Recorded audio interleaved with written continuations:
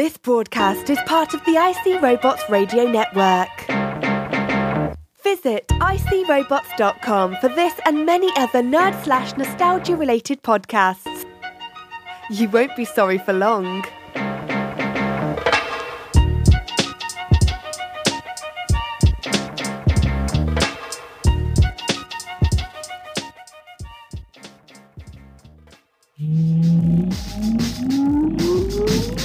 Countdown for blast off.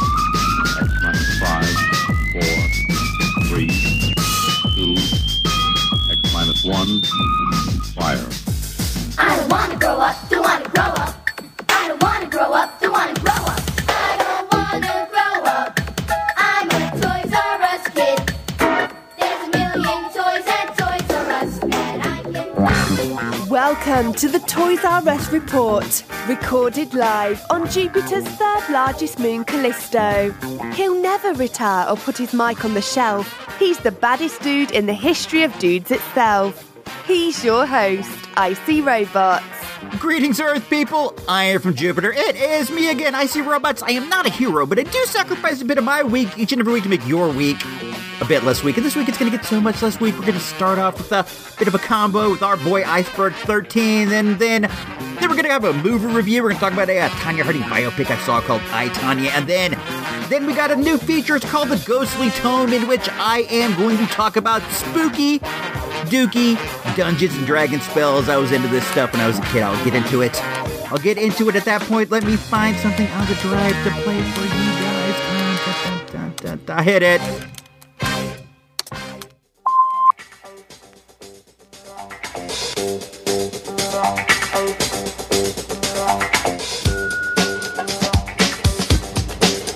This is Stone Cold Rhyming, no frills, no fluff, and it's no accident that these rhymes sound tough. We're going off, baby, there's no turning back.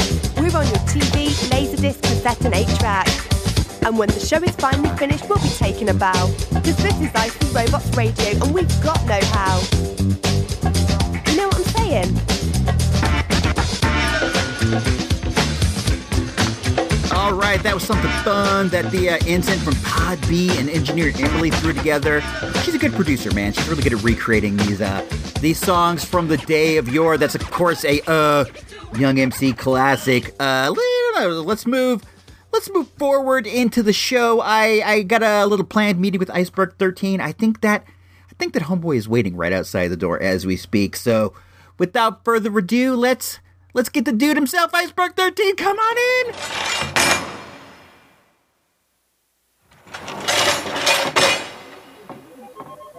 Hey, Iceberg. Long time no see. Of course, I've seen you around the station. We've talked and stuff, but it's been a quick minute since you've been up on the show, and I was just wondering, man, like two things. What's poppin'? And second of all, what did you do over the Christmas break? Anything fun? There is nothing popping, and I did not do anything fun. Okay, I feel you. You didn't do anything fun, but what did you do? I stayed up here and played video games in the snack shack. That doesn't sound too bad, dude. What did you play? Anything cool? A game called Berserk. Berserk? Berserk is mad fun, dude. You're telling me that you didn't like playing Berserk? No, I did not like it at all. No? Why not? Why not? I will tell you why not. Okay. So I saw the game and I saw a robot chasing a flesh bag. Yeah, dude, that's Berserk. Well, stop talking so much. You're right, sorry. I saw the game with the robot shooting a flesh bag, so I naturally thought that I would be the robot hunting the world's most dangerous game. Not really, but still. The world's most dangerous game. Flesh bags. Nah, man, it's the opposite. In Berserk, you're trying to escape from, like, some kind of evil robot overlords or something, right? Yeah. Yes, obviously. Let me tell my story. You invited me on, but you keep interrupting me.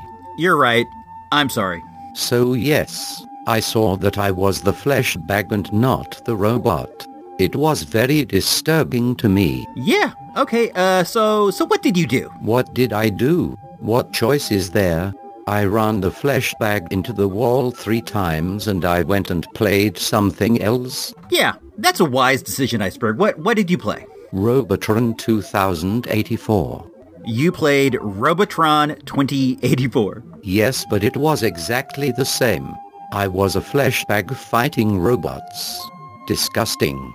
Yeah, man, I don't know how many games there are where you're a robot slaughtering flesh bags. I can't think of any off the top of my head. If you guys can, if you have any ideas of games Iceberg might like where you're like a robot going around slaughtering people, these have to be like arcade games. We don't got Steam or any of that cool stuff up here. We got an arcade, the Commodore can get games for us if we want. He has some kind of a hookup, man. I don't know what it is. I knew not, but he's always bringing new ones up here, sending them up rather. He doesn't come up himself. The Commodore is. He's the owner of Pooptronics Media, Pooptronics Cellular. That's the company that runs the moon base that me and good old Iceberg we hang out on. So Iceberg, I appreciate you coming in. I appreciate you telling us about these games. Let's get ready for the next segment. Anything before we go, Iceberg? No, nothing at all.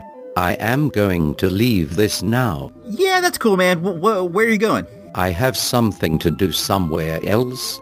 That's dope. Do you mind sharing with us? It is none of your concern, and not because it is secret. I just don't feel like telling you. Farewell. Okay, farewell, Iceberg. Journey on, my wayward son. Let's move into the next segment of the show known as At the Movies.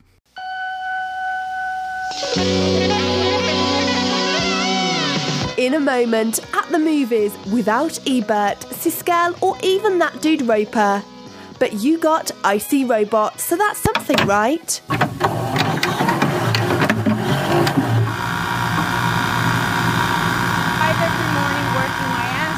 Someone want to just tell me to my face you're never going to give me the scores I deserve?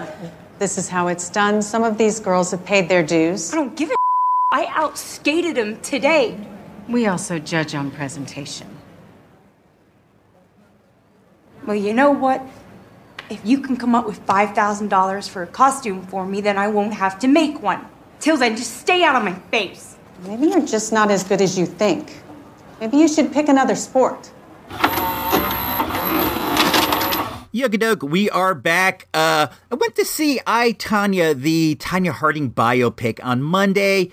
It happened to be a holiday, so the theater was packed. So my normal plan of going early on Monday mornings didn't work as well as I hoped. There was a lady sitting next to me who kept looking at her phone during the movie, and I turned around and I gave her the look like, what the heck?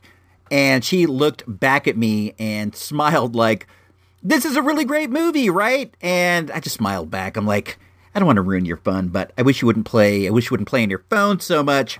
But in the end, it's all good, as annoying as it was, because the movie was dynamite. I enjoyed this quite a bit. When the whole Tonya Harding, Nancy Kerrigan thing came around, I was like everyone else, and I was just like mad hooked on that. And I don't even know why. I was into this story like crazy. I developed like the biggest crush on Nancy Kerrigan. I had like 2 or 3 different Nancy Kerrigan pictures on my bedroom wall. I don't know, man. I was into it, but in watching this movie, I got the whole story from a different direction, and I really appreciated that. It's the story of Tonya Harding. It focuses on Tonya, and Tonya is played by Margot Robbie, who you might know as Harley Quinn. She's good dynamite actress. I just had like a brain fart right there. I looked off into the corner of the recording booth, and I saw something looked a bit out of place. I have one of those black light posters. It's a unicorn and there's a dragon above it, and I looked up there, and it seemed like it's moved over a couple feet. I don't know what that's about. Kind of weird, but it caught my attention, and I apologize. Margot Robbie is a dynamite actress, and she really kills it as Tonya Harding. You see Tonya as, at first, she's abused by her mother, who is played by Allison Janney. Allison Janney won the Golden Globe for that, and we'll talk about that a bit too. And then later in life, she's abused by her husband, Jeff Gilhooly, who you might know from the Tonya Harding assault. And you see how Tonya is she gets looked down the nose of American figure skating because she's a bit trashy and because she doesn't have the right body type. They like a long, slender girl, and she's a bit stocky. She's a powerhouse athletic skater, and that's not what American figure skating is looking for. They like more of an elegant type skater, and she was not that in any way, but none of this forgives, what happened with the whole assault on Nancy Kerrigan. But you do get a lot of sympathy for Tanya. It's almost like if she was born into a different life, but she was still herself. She would have been clocking gold medals forever, but she had abusive relationships all throughout her past, and these formed her into the person she was. Now, I'm not saying this is like a sugar-coated tale of Tanya Harding that's going to leave you feeling like, dang, maybe I was wrong. Maybe Nancy Kerrigan was evil, because it's not that at all. It gives you a look at the mistakes Tanya made, but the story has always been more about Nancy Kerrigan and less about Tanya. Tanya was definitely looked at as the villain, but this movie goes a long way to explaining what made her into a villain. And even just for that, it's worth watching. If you follow this story back in the day, this gives you the whole other side of it. And I thought this movie was dynamite. I just said that a few minutes ago, but I want to say it again. I really, really had a good time watching this. There is like a whole comedic element. It's just good, man. It's just good all around. Jeff Gilhooly is played by Sebastian Stan, who you might know as the Winter Soldier, and he's really good at it as well. This guy is a good actor. I never really think of him that way because I always see him as just like the Winter Soldier, but in this, it's a completely different performance, and I've come to gain new respect for him out of that. The movie has this interesting sort of, it's like a pseudo documentary style of it, and at times, the characters talk directly to the camera, and that's something that I don't always go for, but in this sense, it works very well. Allison Janney as Tanya's mom won the Golden Globe, and I have said a few times that I favor Laurie Metcalf from Roseanne and from Lady Bird for the Oscar, and it seems like at this time, Allison Janney is the favorite, and she is amazing in this movie. She is absolutely amazing. You're gonna be blown away by the performance. But recently I saw Laurie Metcalf on, I think it was Stephen Colbert. I just happened to be watching it, and she came out and she said that it's not so much her performance in Lady Bird, because she feels like it's all down there on the page, that Greta Gerwig, who wrote the movie, gave her a lot of really great stuff to do, and she just did it. So in this sense, Allison Janney is given a ton on the paper. She is given so much to do. It's like Margot Robbie's the star. Sebastian Stan is the male lead, but Allison Janney is out there with like every money line in the movie. So she may end up winning the Oscar in the end, and it won't be completely deserved. But man, she's just given so much to work with that it's like, how do you not win the Oscar when you have a role like this? Let's hop on over to Rotten Tomatoes, and we can see what dudes are thinking about this movie really quick. I got it all booted up. It is 89% on the tomato meter and 96% with the people. It plays like a smudge over 2 hours. It was directed by Craig Gillespie, who did Lars and the Real Doll. And it was written by Steve Rogers, not Captain America Steve Rogers. This is the Steve Rogers who wrote the Friday Night Lights movie that is eventually spun off into a TV show that we all know and love. Clear eyes, full hearts. Can't lose. Let's hear it, gentlemen. Clear eyes, full hearts. Can't lose. Let's go play some football. Let's go. So, I don't know, man. I recommend this movie highly. If you have any inkling of interest in the Tonya Harding, Nancy Kerrigan story, hop out and see this now. It is a lot of fun. So, on the good old-fashioned Source Magazine Mike meter, with 5 being an all-time classic and 1 being a dud, I am going to give I, Tonya 4 mics. 4 mics.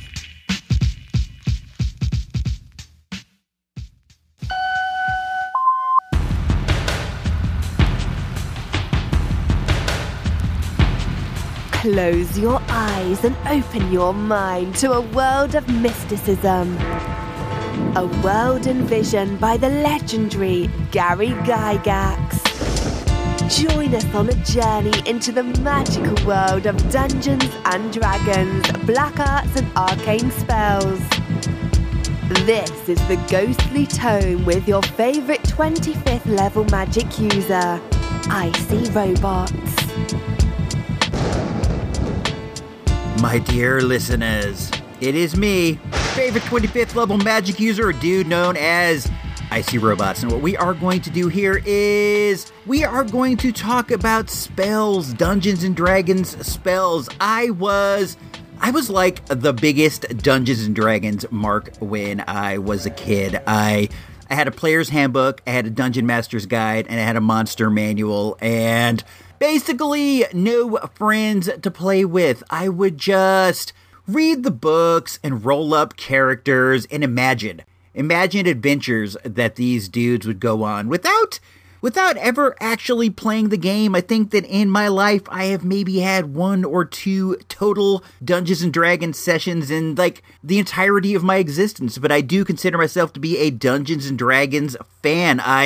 I peruse these books even today. This all got started again when I was at the Santa Rosa Toy Con this past summer, and I saw a vendor there had the DM guide, the player's guide, and the monster manual, the ones that I had, all for sale. But he wanted like $90 for all 3, and I really only wanted the player's handbook, so I had to pass. But the good old wife heard me whining about it, and she went on eBay and she bought me the Advanced Dungeons & Dragons Player's Handbook that I have in my hand today. It's the one with the black cover, and it has like a statue of a orange demon, and there are 2 thieves up there trying to remove his eyes, while in the front there is like some kind of a ritual sacrifice of some sort of a lizard-like demon. This is the original TSR version by the all-time great Gary Gygax.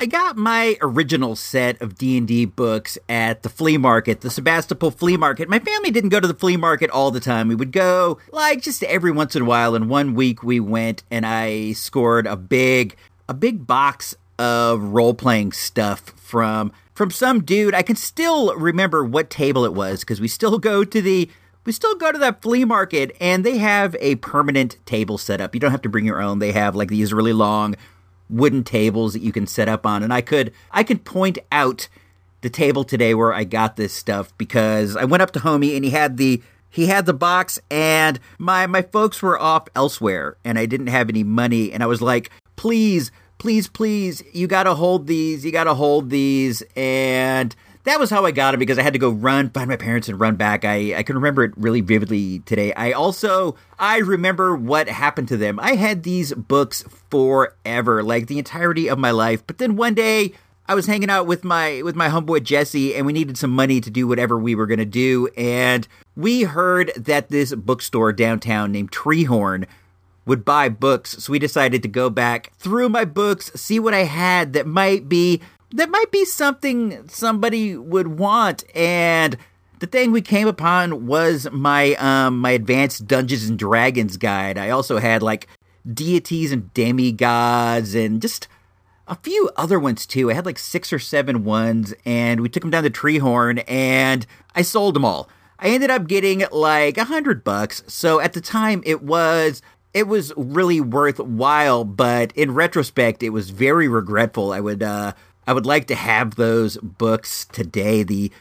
I have copies of all of them, but I would I would like to have the originals. What I would do was I would go through the books and look at the different character classes and the different weapons and accessories you could have, and I would just roll up characters in different situations. Like I might make like a 3rd level elf fighter and dip him out with all kinds of different accessories and stuff. But there was one guy. It was a magic user that I envisioned as a 25th level I don't know, man. What would you call a 25th level magic user? We're going to be flipping through the guide, so you're going to hear a lot of like flippy flips and stuff, and I hope you can dig that because we're going through the tome. Let's get to the character classes part. I am passing druids. There is the magic user. A magic user past the 12th level is known as a wizard. I took it all the way as far as I could. They go as high as 18 in this, which is a mage or an archmage, and I named this homeboy Archimedes. I wasn't like the most creative dude at the time, man.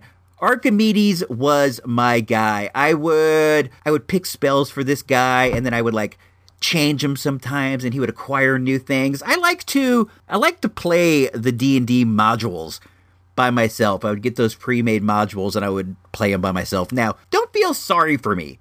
Don't feel sorry for your homie Icy Robots. It was like at the time at Binkley Elementary, D&D was popular, but the only group that actually played was like the popular kids, like the Beverly Hills 90210 kids with the Les Paul guitars and the Mongoose bikes and the peg pants and the whole bit, you know, and these dudes were just not down with your guy Icy Robots. They didn't like me, and they didn't like the other nerds that I hung around with. So they would be like running this campaign in the library, and you got to imagine a D&D campaign with like Dylan from 90210 and Brandon and like Zach Morris and Mario Lopez and like all those guys playing D&D, and they had like all the stuff, you know, they had like mountains of dice and like the Dungeon Master board that you could hide behind and all the modules because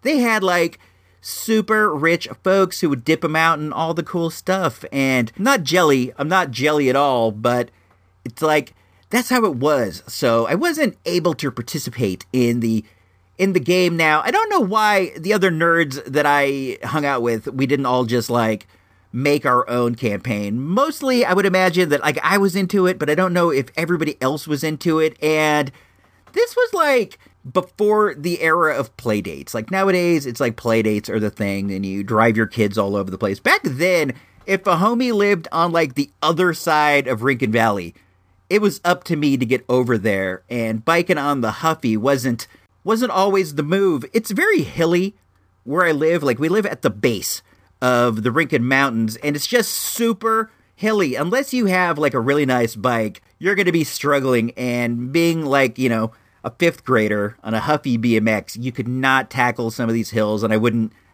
even try. I was a wuss. So I didn't see like tons of people outside of school. We talked about this like in the My Pal Andy episode of This Boring Life. I didn't have a lot of like pal time with the kids in the school. I had mostly like proximity pals, which are kids of like varying ages who lived around the neighborhood. So I was never really able to like get Archimedes into any kind of like hardcore D&D action, just things that I would take him through, you know, these pre-planned modules, things like that. But the thing that I was like mostly into with Archimedes was the spells, which is weird because nowadays I am not a big fan of wizardry. I don't dig Harry Potter or any of that stuff. If you do, that's awesome. A lot of people do, and it seems like a lot of fun, but I don't go for magic. It just feels like an easy plot device. Like, for example, let's say, you know, you put your wizard in a situation. It's just, now he has a spell that gets him out of the situation. It's just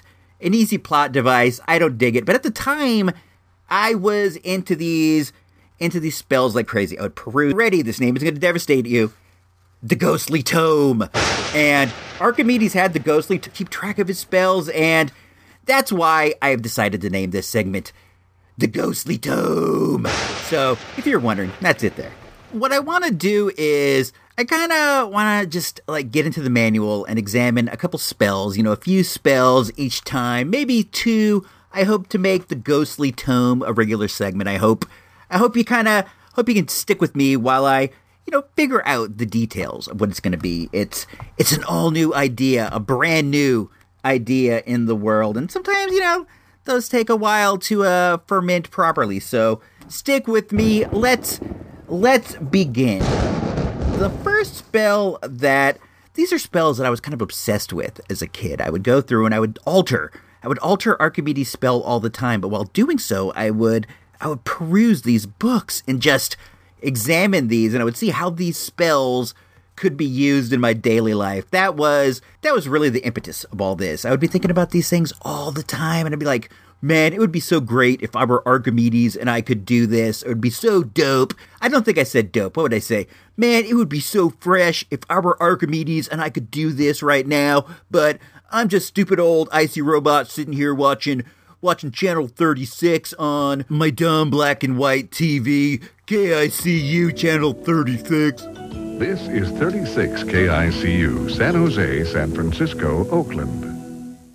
Let's begin. The first one is a second level spell called the Unseen Servant. It is a conjuration or a summoning, meaning that you conjure something up or you summon it. Why did I even explain that? It is a level 1 spell, has a range of 0. It lasts for 6 turns plus 1 turn for each additional level that you are. So Archimedes being a 25th level magic user, just an archmage, a master of the dark arts. He had 6 plus 25, so he would have this homeboy for 31 rounds. There are no saving throws against it, and it takes one turn to cast. Let's see what it is.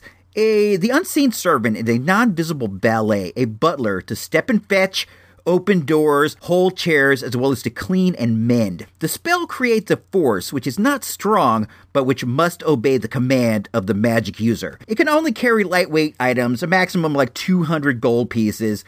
That might weigh a lot. Gold's a heavy element, but you see what's going on here. What the spell does is it allows you to make an invisible butler. And I would think about this invisible butler all the time. I'd be like, man, if I was Archimedes, I would just make an unseen servant right now to go get my fish and chips TV dinner so I could just watch Star Blazers uninterrupted, because we didn't have a VCR at the time. So I would want my fish and chips TV dinner super bad, but the kitchen was like all the way across the house, and I didn't want to go get it. I didn't want to miss any Star Blazers, which was a show I was way into on KICU Channel 36. I don't know why I was thinking about that so much, but I've really been thinking about the days of like dial TV back in the good old days of television. I guess it's because I'm looking into acquiring like an old TV for the chill room down on the Earth base, but I would think about having this invisible servant just about any time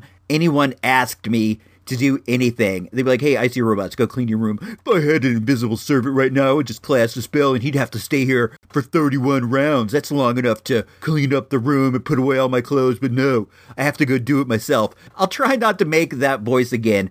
For the moment, it's amusing me, but I can hear that it's super annoying, so I will try to keep down on that when I'm pretending to be my 5th grade self. I hope I didn't sound like that in 5th grade, but I kind of think that I did. I sort of think I did. I was a bit insufferable. I'm a bit insufferable now, so even back then, I was insufferable, but like over the years, I've learned to rein it in a bit, so I'd like to think I'm a bit less insufferable, but inside of me is that kid making the voice that sounds like that. But the Invisible Butler was my jam. I was obsessed with that. At the time, I might have been willing to sell my soul to get the dark arts just so that I could have an invisible butler. I was such a lazy kid. I wanted him to get my TV dinners. I wanted him to clean my room. I wanted him to do my homework, do my chores, do everything.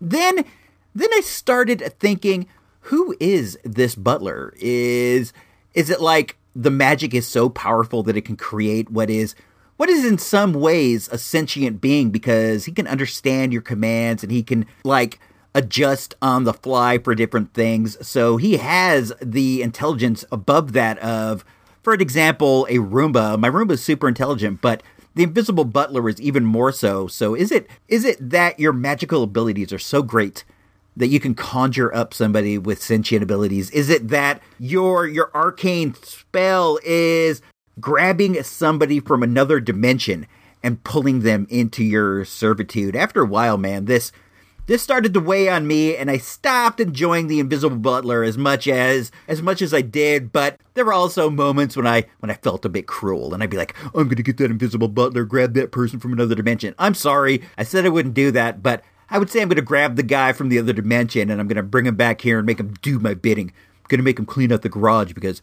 I do not want to. I was a bit of a jerk. I like to think that I've grown past that I've become a bit more woke, become a bit more mindful, but at the time, kids are pretty mean. According to the player's handbook, you need a piece of string and a bit of wood to cast a spell, alongside, the ability to cast spells. I wonder if I ever tried to do that. I wouldn't be surprised if I did, but maybe not. I was a bit on the lazy side. I may have like wanted the Invisible Butler just so that he could cast a spell to create himself, but that would never work. Therefore I never had the Invisible Butler or the Unseen Servant. Your dungeon master has placed you in a dreadfully precarious position. You're playing the most phenomenal game ever created. Your skin grows cold from your first glimpse of the enormous beast. It's a product of your imagination. Survival depends on a quick, decisive move. Your choices are limited. Stand and fight, or run. Use your lightning bolt. Victory is yours. Win the treasure. TSR Hobbies, Dungeons & Dragons game. Products of your imagination. The second spell that I want to talk about is one that I was obsessed with. I cannot stress enough how obsessed I was with this. It's a spell known as Find Familiar. What Find Familiar basically is a spell that allows you to find your wizardly pal, like what's his face? Harry Potter has an owl. This allows you to find yours. Let's look at some of the details. It's a level 1 spell. It has a range of a mile. It is a casting time of 1 through 24 hours, and it needs 3 components to make it work. The description is as thus. A familiar is of certain benefits to a magic user as the creature adds to the spellcaster's hit points. It conveys its sensory powers to its master, and it can converse with and will serve as a guard, scout, spy as well. However, the magic user has no control over what sort of creature will answer the summoning, or if any will come at all. What you do is you roll the dice to summon your familiar. You roll 1d20, and whatever you wind up with is what you wind up with. Sorry you guys had to hear me tapping about there, but I have been looking for a d20 dice roller online, and I have found one, and we are going to roll up a familiar right here online. Though, we're going to save that for the end. That's like the main event of the segment. Let's talk about the spell and what I thought about it at the time. I've always loved animals. I've always loved dogs. I recorded a whole This Boring Life about dogs. I don't mind cats. I don't mind fish. I don't know, but I've always wanted, like, nice, loyal pets. But when you are a kid, you can't get a loyal pet because, frankly, you're a kid and you're down the totem pole, and the dog knows that. The dog knows they love the one who feeds them and takes care of them. And they know that while maybe you're nice, you're not necessarily the alpha, so they don't give you that much respect. So I would think about, like, I wish I could find a familiar. I wish I could just find somebody that was loyal to me, like that mechanical owl that Perseus had in Clash of the Titans. I wish I had something like that, and I was just stuck with, like, the cool, like, mediocre style dogs that I had and the cats that I had. I would want to cast this spell so bad. I would I would sit around and I would look at the various familiars, and there are different things you can get. For example, you could get a black cat, which has excellent night vision and hearing, or a crow, which has also excellent vision, or you could get a hawk, which has distance vision, maybe an owl, which has night vision and daylight vision, as well as hearing, or a toad, which has a wide angle vision. It seems like for the most part, what you're doing with your familiar is that it's off spying for you. A toad would be cool, I guess, but you would really have to make a point to keep that toad safe, whereas the other ones could flit about and do whatever they wanted. You could also get a weasel, which has superior hearing. That's very similar to Kodo and Podo in Beastmaster, but they are not weasels. They are like more attractive weasels, you know, the kind of pet weasel that you can have in Arizona or states with, you know, more liberal laws in regards to pets. Why is it when a weasel becomes a pet, it's called a ferret? We all know they're the same thing. My daughter 2.0 wanted rats as a pet. She wanted like a pet rat in a cage. I don't know. I thought that was fine. And when we went to the pet store, they called them fancy rats. And the lady was telling me how these aren't like street rats. These are fancy rats. And I'm just like, a rat is a rat is a rat.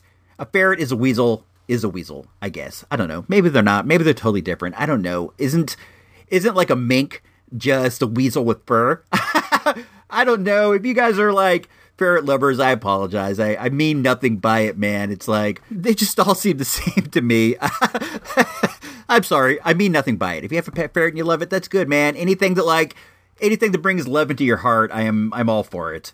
I mean nothing by it, and I'm probably going to lose the entire listener base. You guys are all probably ferret lovers. I apologize. Let's just go ahead and do it. Let's, I don't know. It's probably time to get out of here. Find Familiar was very important to me as a kid. I would just imagine like having this magical ability to summon a beast that would be my pal. Like I said, I had a lot of proximity pals, but I never like fully had the love of a beast. I mean, nowadays I have dogs, and my dogs are super loyal. Ursa the Wonder Dog is terrific. She's at my side all the time when I'm down on the Earth base. But when you're a kid and you really could use that kind of companionship, it just doesn't seem like dogs or whatever are into you the way that they are for kids in movies, like a movie like My Dog Skip. These kind of things. Kids always have like these super loyal dogs, but in real life, the dog knows you're not the one that supplies the food, so they don't care about you. And honestly, the dog is right. The reason you don't supply the food is because your folks can't trust you to feed the dog the twice a day the dog needs to be fed, so they do it themselves. The dog knows it. The dog knows you're not a good leader. Let's go ahead to the part of the show where we are going to create a familiar. I am at RollDiceOnline.com. I have it set up for a 20-side die roll, and I'm going to tap on this button, and then we are going to see what kind of familiar we would have. Let's go ahead. I rolled it, and I got a 17. That sucks. 16 through 20 means there is no familiar within the spell range. So I guess I got nothing. That turned out to be bad. The way the spell would work is it would cover the area with, you know, the essence of your arcane spell, and if one of these animals was nearby, I guess they would get hooked. But as it turns out right now, there are no toads, there are no weasels or owls or crows. That's not true, because I saw crows the other day when I was out walking Ursa. I saw some crows over by what remains of Oak Park. It's very sad. I have to walk past Oak Park every day when I walk the dog, and I see the burnt up remains. It's no good in the hood over there, and it's no good for me right now. I don't have a familiar. What can I say? That stinks.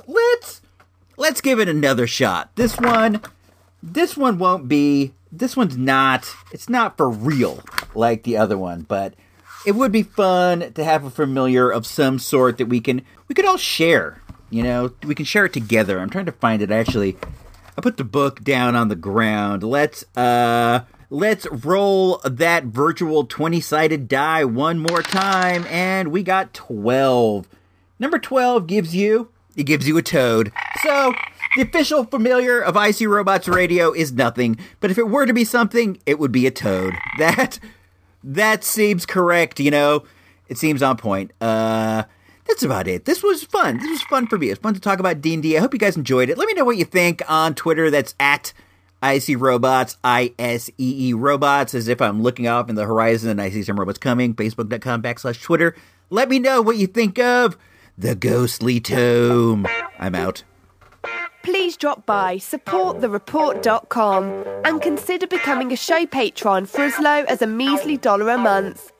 It's the right thing to do.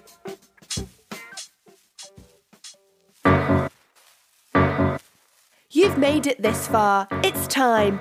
The final segment, your weekly toy shop update, the Toys R Us report. All right, it is me, and we are back for the final segment of the show, the one in which we part, the one in which we go separate ways, and parting is such sweet sorrow. I hope we all make it through.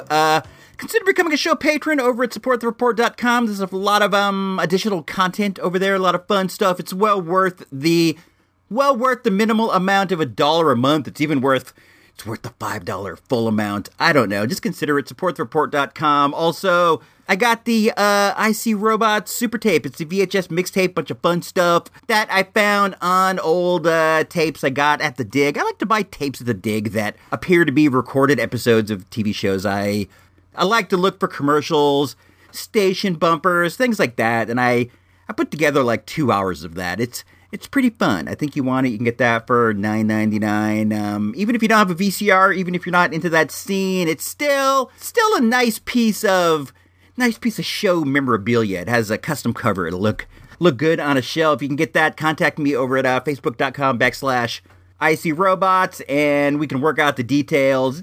It's cool, man. I think you want to get up on this. So what's popping on? I've been talking about the chill room down on Earth Base 1. I'm hesitant to call it a man cave because I don't know. I don't like the idea of a cave. I don't hide in a cave. I have a chill room. I chill like a Ville. That's where I keep my toys and my comics and stuff. Well, honestly, the comics are in the garage. The by and large comics are in a bunch of long boxes in an area that I have in the garage. It's accessible.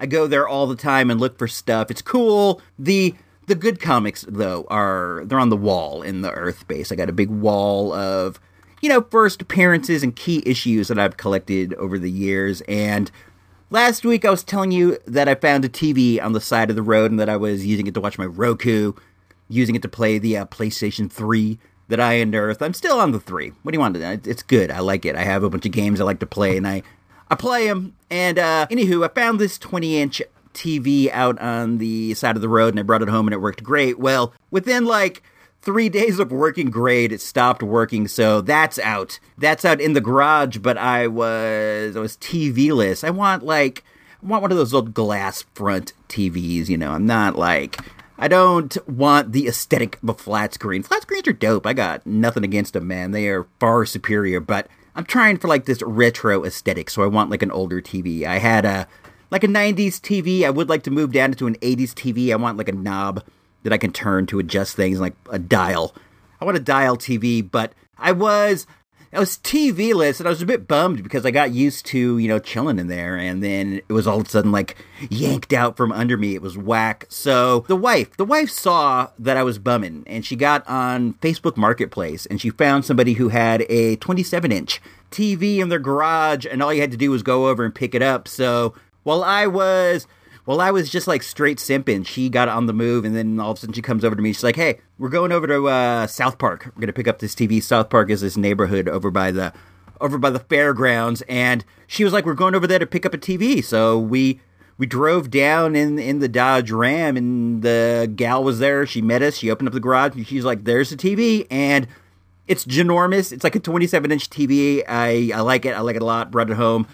Works like a dream. So this one's going to hold me over until I find myself a nice 80s TV. I was talking about this last week. I've been looking at them on eBay, and I have a bunch saved that I want to buy, but What I really want is to just like find one locally on like Craigslist or like Facebook Marketplace where someone's like, I got this crummy TV in the garage. If you want it, you can come pick it up. I would drive as far as maybe Oakland to get one if somebody had a really great, like a Zenith TV with a dial and they still have the remote and all that stuff or whatever. I would consider going as far as Oakland to pick it up, but online, you're going to pay like $200 for a nice TV. People use it for gaming TVs. And I talked about this all last week. I just wanted to give an update about the TV that I found on the roadside. Didn't last long.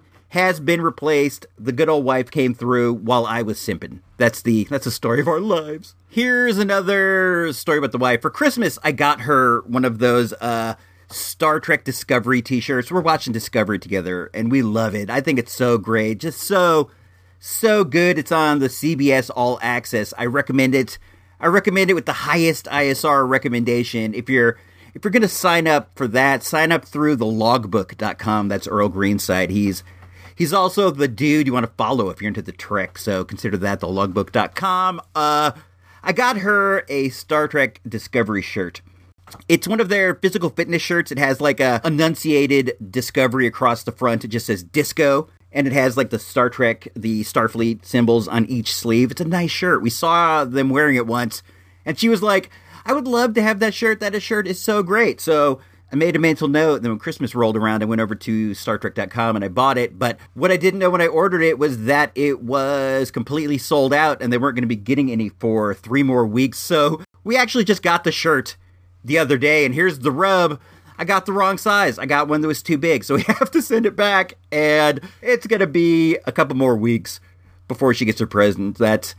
That's all on me. I don't know how to make up for it. Maybe I should take her out and buy her a Barbie. I got this big suitcase full of Barbie clothes. It's like one of those Barbie carry cases, and it has like a ton of clothes in it, and I picked it up at the dig. It came by, and I grabbed it. It was like a cool vintage thing. I am not like a Barbie aficionado or anything, but I got to give it up to Barbie. She has like some dope accessories. You know, if you're into action figures because of like the accessory tip, Barbie has the best. The big G.I. Joe probably has the best because his are like guns and knives. But Barbie has such a variety of things. So many different clothes, so many different shoes, so many like electronics devices. I have a stack of Barbie televisions. Whenever I see these at the flea market, rather, I pick them up. I don't know why. I just do. I like them. I have a big stack in the living room on top of a painting. We have this painting, and there's like 7 Barbie TVs all stacked up. But I gave her the suitcase full of Barbie stuff, but it only had a Skipper doll. Skipper's whack. Nobody wants Skipper. You want Barbie. So maybe I should take her out and pick her up a Barbie so then she could like try on some of these clothes. I don't know. I got to make up for this in some way, even though it's not really my fault. They didn't tell me that it was out of order until like a couple weeks after I was already waiting for it. So by then it was too late, to recover. I got her other Christmas gifts naturally, but this was going to be one of the cooler ones. But I don't know.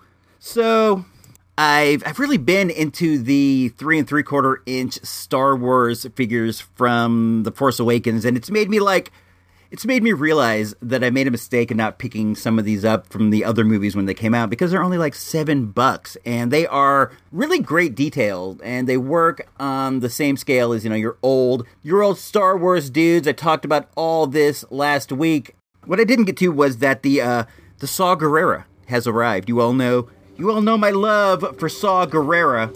It's a trap, isn't it? What? The pilot. The message. All of it. Did they send you? Did you come here to kill me? There's not much of me left. I love me some Saw. What I like about Saw is he and his cadre of dudes seem like real rebels. That was what I liked about Rogue One, is they seem like real rebels. The dudes that Cassian Andor gets to fight with him at the end, they seem like real rebels in that they are dirty. They seem desperate. They seem like they are fighting the man, and it's kind of it might be a losing effort. It might be a wasted effort, but you're doing it. You're a rebel, so you rebel. And that's what I think about Saw. In some of the other movies, the rebels are very clean. They have a very nice hideout and all that stuff.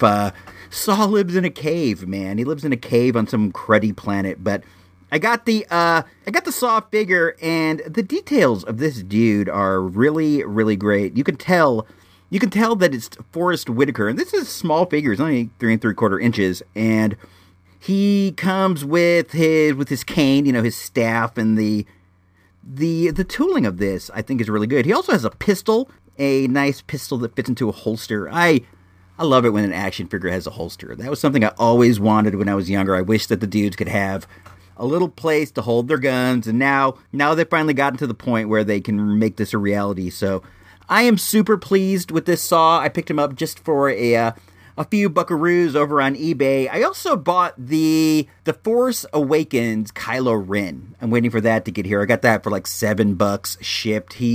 This is the version where he's in the full armor with the helmet and everything. I like this one.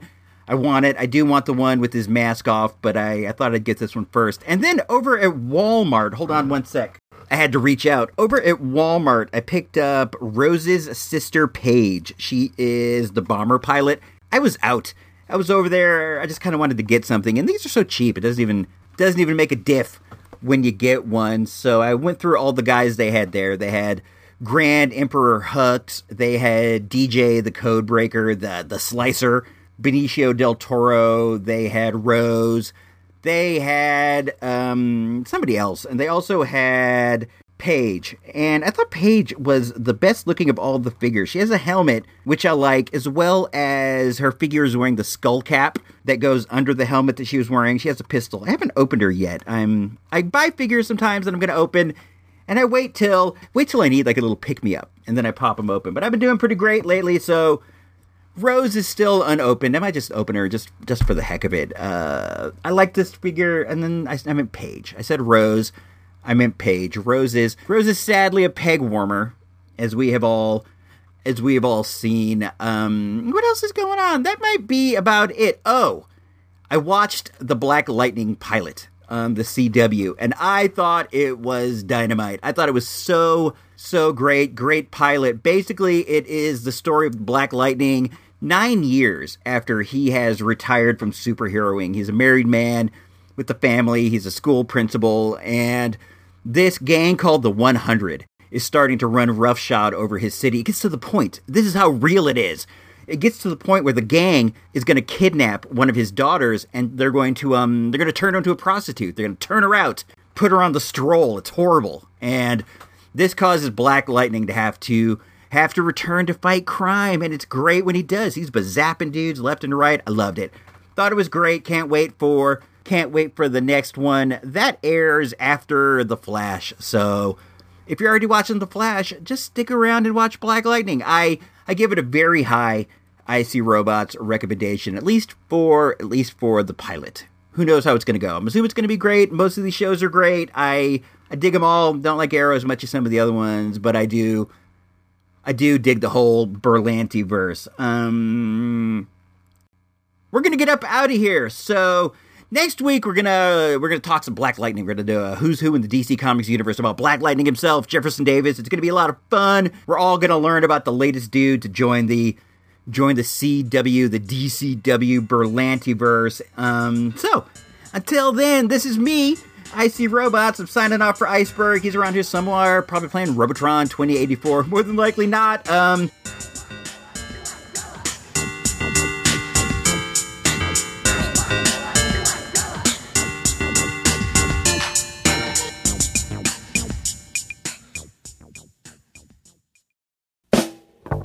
This has been an IC Robots Radio production. IC Robots Radio is a listener-supported endeavor. If you like what we do and we make your day a little easier, please consider tossing a few bucks our way to help keep the life support running. All money collected goes to help us prepare for future space pirate attacks. Go on over to supportthereport.com for all the details. Thanks and have a great week.